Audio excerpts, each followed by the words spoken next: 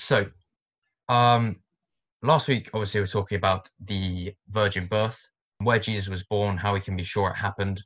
And most people did not expect the groundbreaking, death-defying, liberating Messiah to come from Nazareth, as we mentioned last week. So he was intended to come from Nazareth, obviously. But you can probably agree that coming from a very poor family, it all seems quite unexpected. They are incredibly poor, and you wouldn't expect the King of Kings to be born into a poor family, and that can actually be seen through the wise men, the Magi. Everyone knows the story of the Nativity. Jesus was born in the stable, and then you've got the distant lands, and the first place they go is to the king's palace. They go to Jerusalem, which is what you'd expect. You'd expect, okay, this great king, he's going to be born in a grand place. But in reality, he wasn't, and it was quite an unexpected discovery for them. So I wanted to ask you guys, what is the most unexpected discovery or event that any of you have experienced in your lives? I discovered that I have 3 kidneys, which is a pretty sick one. So that was a great discovery. How do you have 3? I was born like it. Not really sure. I've been blessed with an extra one. How did it take them to realise? I kept fainting, and then I went to the doctors, and then they said, "All right, go have an ultrasound." And then they were like, "Hold up, you've got 3 kidneys." And I was like, "Sorry, what?" And then I had to have like tests after that but they're all working fine, so it's all good. Wow. Okay, that's quite impressive. Has anyone else got anything? Tomato soup goes really, really well with pasta. It doesn't sound like it would, but I didn't have sauce one day, so I used soup instead, and it is probably the best creation I've ever made. I didn't expect it to taste good, but it did. That sounds good. I'll write that down. Okay, so that's 2 pretty unexpected discoveries. And, do we think they would have been easy to miss? I mean, I guess for Kat, she didn't have any sauce. She was like, let's do some tomato soup. And then, Kayla obviously kept fainting. So, like, sometimes, yeah, like, you just don't expect them, but then they just happen. So I think an example for me was Malaga in the south of Spain, in Andalusia. And it was on the main street. Just off to the left, there was this tiny little caíta, so like a small street. And it didn't look like much from the kind of front, but going down it, imagine like everything about Spanish heritage just into one street. There were like flowers, tiny shops, like a small tapas bar. But that would have been really easy to miss. And just by being aware, just by looking around, we can often discover pretty amazing things. And this is actually a recurring theme in Luke's gospel, that it's quite easy to miss what God is doing if we get so caught up in our own lives that we just miss out on what he's doing, on his plans for our lives. So, for example, Jesus himself, many people, as seen in this passage, didn't actually realize who he was. Jesus came as the servant king. He came as a king, yes, but he also came as a man to serve us and ultimately lay down his life, which wasn't what people were expecting. As you can see in Mark 10:45, Jesus himself says that, "For even the Son of Man did not come to be served, but to serve, and to give his life as a ransom for many." That just went completely against what everyone was expecting of this great messianic king. So the Messiah who was going to come and save all peoples, basically. So it's quite interesting to look at some of the expectations that people had towards Jesus. For example, many people were expecting a great warrior king who would come and lead a rebellion, overthrow the Romans. And yeah, that's pretty much what they were expecting. But it's quite interesting to think about that. Like, how do we know that? And that's what we're going to be looking at today. So before Jesus was born, there was 400 years of silence, which is when the Old Testament ends and the New Testament begins. So the Jewish people hadn't heard anything really from God over those 400 years. And during that time, Israel had been occupied by Romans and they were oppressed. There have been several uprisings. So one example would be an uprising by Judas Maccabees, which initially was successful. And people were like, oh, maybe this is fine at the time, we can get rid of those Romans. But that was crushed. And people were basically waiting for someone to come and deliver them from the hands of the Romans. quite an interesting word that can be used to describe the lives of the Jews in Roman times is toleration. Now, on face value, toleration seems like a great thing. You're like, wow, you're tolerated. But then you actually think about it and you think, actually, no, toleration is the bare minimum. Like, it says that Jewish people were tolerated, but they were still missing great liberties. Their religion was just about legalized in order to keep peace across the Roman Empire. And this is all built on the context of throughout Israel's history, God has acted and helped them. He sent, great kings like David or judges like Samson to deliver Israel from their times of trial. This is who people were expecting to save them from Roman occupation. Like, these were the expectations of the Messiah. But the reality is actually quite different. We find that God, who created heavens, earth, and the whole universe, decided to come to earth as a human baby, wrapped in cloths and lying in a manger, which is quite astonishing when you think about it, that God is so great, yet he chose for us to humble himself to such a low level. Now, going on to the passage, in Luke 2:21, which is, I know, a little bit before the passage that we're reading, Mary and Joseph go to the local synagogue and they tell the guy there who was like managing it all, his name is Jesus, which is Greek. But it's quite interesting if you look at kind of like the origin of his name. It actually comes from Yeshua or Joshua, which basically is Jehovah saves. So kind of going back to what we said in week 1, he came to save us. That is why God came down to earth. So the fact that David's heir, because he was descended from the lineage of David, you can basically trace it all the way back through David, Boaz, husband of Ruth, and then all the way back up to Adam, which is quite interesting. David's heir came to a synagogue in David's city, but David's people did not notice him, which is quite interesting. You think, so this is the first incident when people haven't got the picture. They've just completely missed it. It was there. It was like right there for them, and it just completely passed them by. So the Bible passage that we're looking at, it shifts the focus to Jerusalem, and we jump straight into it. It's talking about the law of Moses. Joseph and Mary took him to Jerusalem to present Jesus to the Lord, which is quite interesting when you think about it. You've got the Son of God being presented to God, which I just thought was quite interesting, how he starts his life still being dedicated to God. So in verse 24, they offered a sacrifice, and that sacrifice was a pair of doves or 2 young pigeons, which, on face value, it kind of just seems like a normal sacrifice. But it's quite interesting to look back into where the law came from. And basically, this law is for the purification of the woman after childbirth. And in Leviticus 12:8, it reads, "But if she cannot afford a lamb, she is to bring 2 doves or 2 young pigeons." Now, so we know they came from Nazareth. That's where they lived. And what do you guys think the most common profession was in a rural town like Nazareth in 1st century BC? Like potterer. I don't know what you call them. People who make pots. Yeah, it's like a potter. Farmer. Surely farmer. Farmer, 100%. Yeah, farming. Everyone who was anyone would have had some land, even if it was just a tiny bit, and they would have had the kind of lambs to a penny, pretty much. So the fact that Mary and Joseph cannot afford to bring a lamb shows that they didn't have anything. They didn't have any land. They didn't have farming. We know that Joseph was a carpenter, but it shows how poor they were. The fact they couldn't even bring a lamb. They were like the poorest of the poor. Another interesting thing to note is you might have heard of Jesus referred to as the Lamb of God. So John 1:29, John the Baptist says, "Look, the Lamb of God who takes away the sin of the world." So Jesus is the perfect sacrifice, and he came as a lamb in our place. So you could almost draw a parallel saying, okay, they brought the 2 doves or 2 young pigeons, but they also brought the most perfect lamb that has ever lived. Yeah, so Jesus, obviously through his life, death, and resurrection, takes away the sin of the world. Now, if we break that down, the sin of the world, it can seem like kind of just all-encompassing, which it is.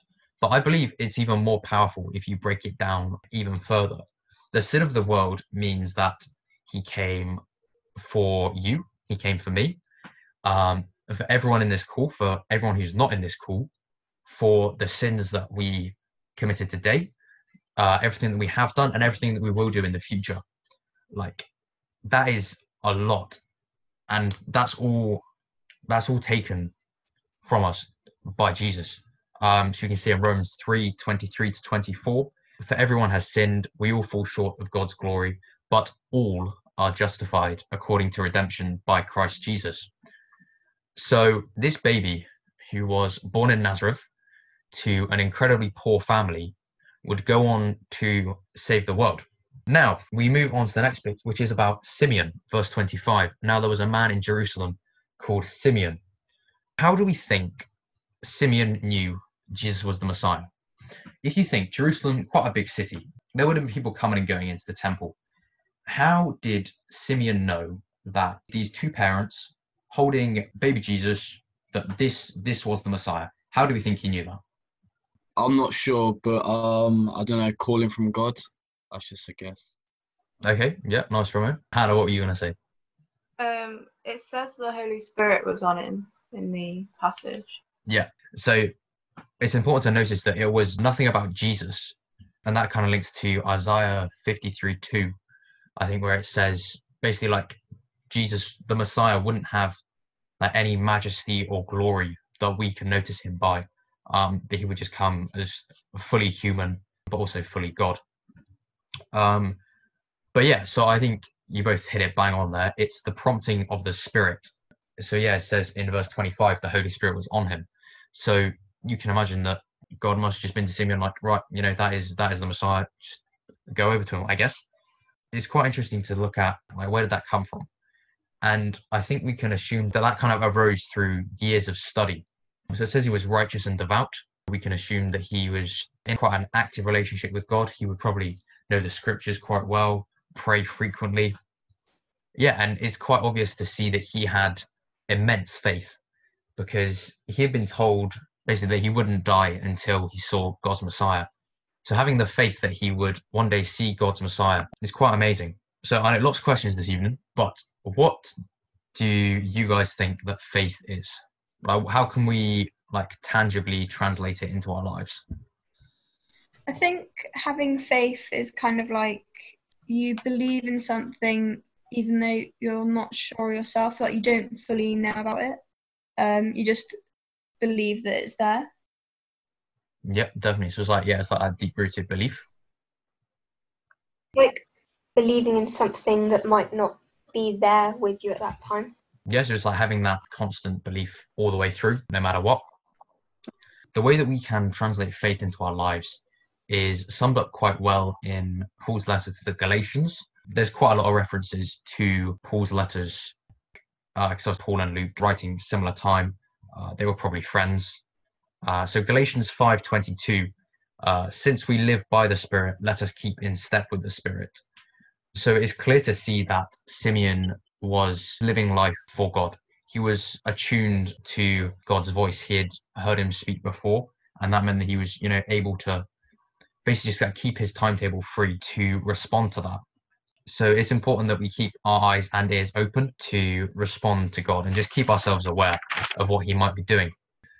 So in verse 28, it changes to Simeon's song. It's been called a song, but if you actually look at it, it's also been called a Nunc Dimittis in Latin, which literally translates as like, now it's time to go. So it's kind of like Simeon's last thing. He's like, right, I've seen the Messiah. My time is up. This is it. This is what I'm saying. So who knows? He may have died that evening. He may have died the next day. We don't know. But the important thing is that he had seen God's Messiah and he knew God's promise to him had been fulfilled. It really kind of takes things up a notch. So we've had the story of Jesus's life up to this point. We know that he's something different. He's special. Obviously, his birth prophesied by an angel, foretold by Gabriel. Yeah, it's completely different and unparalleled to anything that's ever been before. But if we look at this, it actually quite clearly lays out Jesus's life. So it says in verse 28 to 35, it basically just runs out a life story pretty much. It says that he will, verse 32, he'll be a light for revelation to the Gentiles and the glory of your people Israel. So the fact that he's going to change things is clearly seen through this. Because obviously up to this time, God has been Israel's God. He hasn't been for the Gentiles, really, and their kind of, all their numerous pagan gods. But then after this point, it's clear to see that, okay, this is going to be for everyone, for all peoples.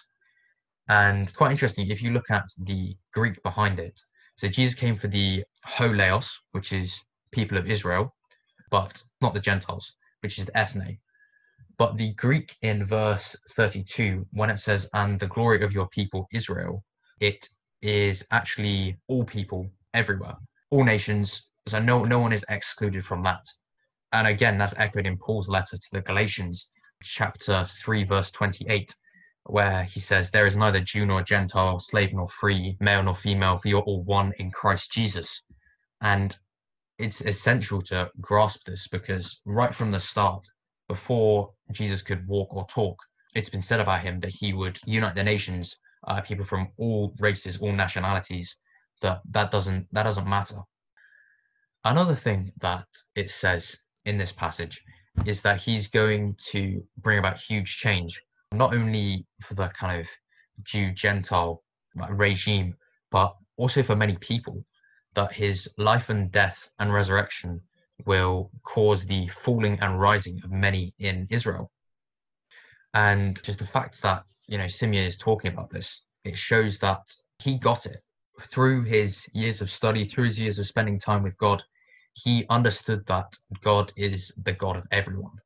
He's not just for a certain group, he is for everyone, for he is the creator. All things were made by him, so he is for everyone. And the fact that Simeon got that is quite revolutionary in 1st century BC. But at the end of it, we can see in verse 35 that while he will bring about great things, he will also have to pay the ultimate sacrifice. Verse 35, and a sword will pierce your own soul too. So he says that to Mary. That's alluding obviously to Jesus's death, which was brutal, painful, but more importantly, it was for us. He went to the cross to take our sins onto him.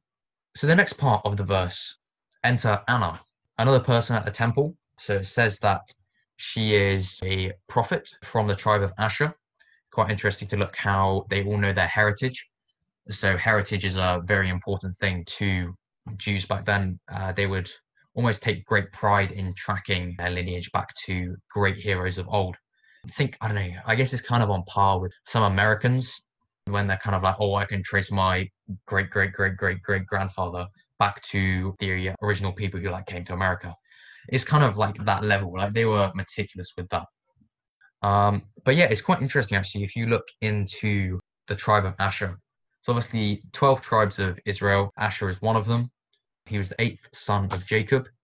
And it's quite interesting when you translate it, it actually translates as the happy one, which you can clearly see through Anna's joy that she feels at seeing this tiny baby who she knows as the Messiah. Yeah, and it's just quite astonishing really, because this is a woman who has been widowed for most of her life. She is incredibly poor. She lives in the temple courts. So she probably, just sleeps outside somewhere near one of the walls. Yeah, she doesn't have any possessions. She would have had probably no close family members. Otherwise, they might have taken her in. So we can see that this is a woman who, in worldly terms, has nothing. But in spiritual terms, she has everything. Because it's clear to see that she has a very close relationship with God. But yeah, it's quite interesting when we look at how she would have built up that relationship with God. That was built up through spending time with him, really. So if we look, obviously, Anna was a woman. She was a widow. And back in those days, women weren't educated to the level that men were because, 1st century BC.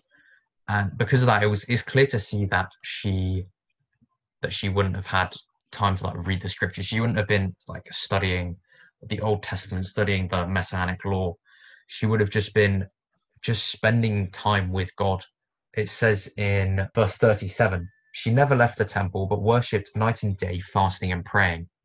It's quite amazing that out of everyone there at the temple in Jerusalem, the two people that Jesus is revealed to are the two people that you really wouldn't expect.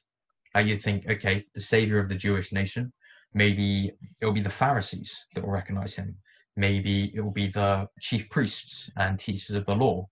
But in reality, it's to an old widow and an old man.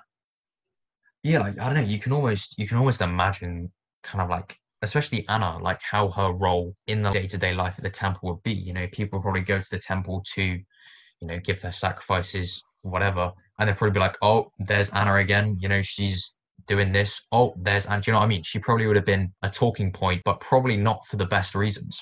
People would have just been like, oh, you know, she's a little bit crazy, whatever. And also like her response to seeing Jesus, this woman who has been widowed has just seen the savior of all peoples in all the world. And in verse 38, you see that she said that she spoke about the child to all who were looking forward to the redemption of Jerusalem.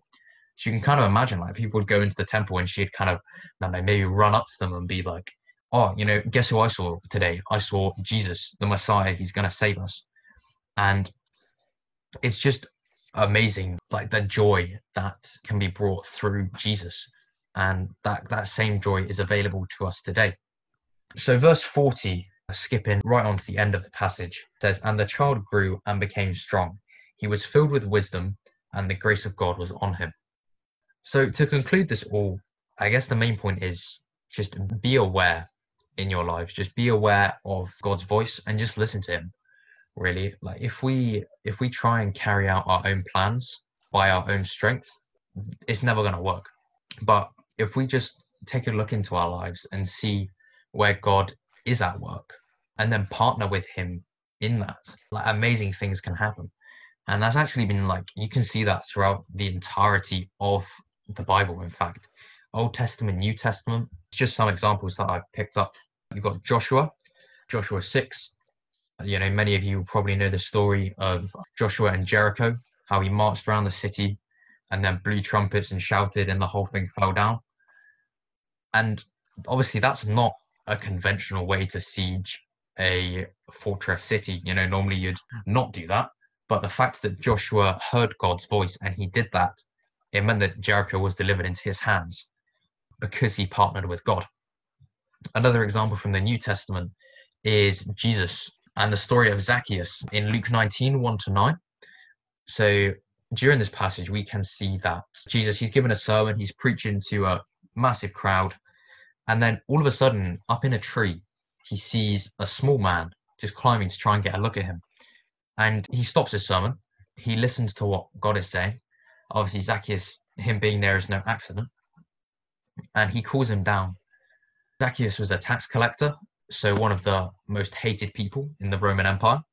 But through, you know, Jesus' interaction with him, he repents and he actually gives back 4 times what he's cheated off people. Quite an amazing transformation.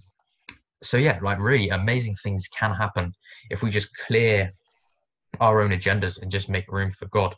But it's really essential that we do have God with us, because I mean, even Jesus himself said in John 5:19-20, the Son can do nothing by himself. He can only do what he sees his Father doing. So over this week, I want you to stop and think, just what places can you see God at work in your own lives? And I just really challenge you to make space for him, make time for him, and just really wait on him and just see what might be going on that you can kind of tap into. So I think one of the final things I want to say this evening is why were Simeon and Anna so excited about this baby Jesus? Jesus was the Son of God. He came to earth and lived a perfect life and died in our place. He took the punishment that we deserve for our sins. He died for you, for me. He died a painful death on the cross at the hands of the Jewish authorities, at the hands of the Romans, so that we can be saved. And it's all summed up pretty nicely in John 3:16. For God so loved the world that he gave his only Son, that whoever believes in him will not die but have eternal life. And that, in essence, is really why Simeon and Anna were so amazed and astonished by Jesus, by who he was and what he did, and ultimately what that means for us. So that's all from the study this evening. But I also just want to add onto that obviously, as many of you will know, today is Father's Day. And I know that while for some that can be a really great and joyous time, but I also know that for many people out there, it can be really quite hard. And I just want you guys to know that if today has been tough, that we all have the most perfect and loving Heavenly Father who loves us so much that he died for us in our place. So yeah, I just want you guys just to all take confidence in that and just know that, yeah, no matter what's going on, that you have a Father who loves you beyond compare and who wants to do amazing things for you and through you. Yeah, so that's all from me. Thank you for listening, and I hope you enjoyed it.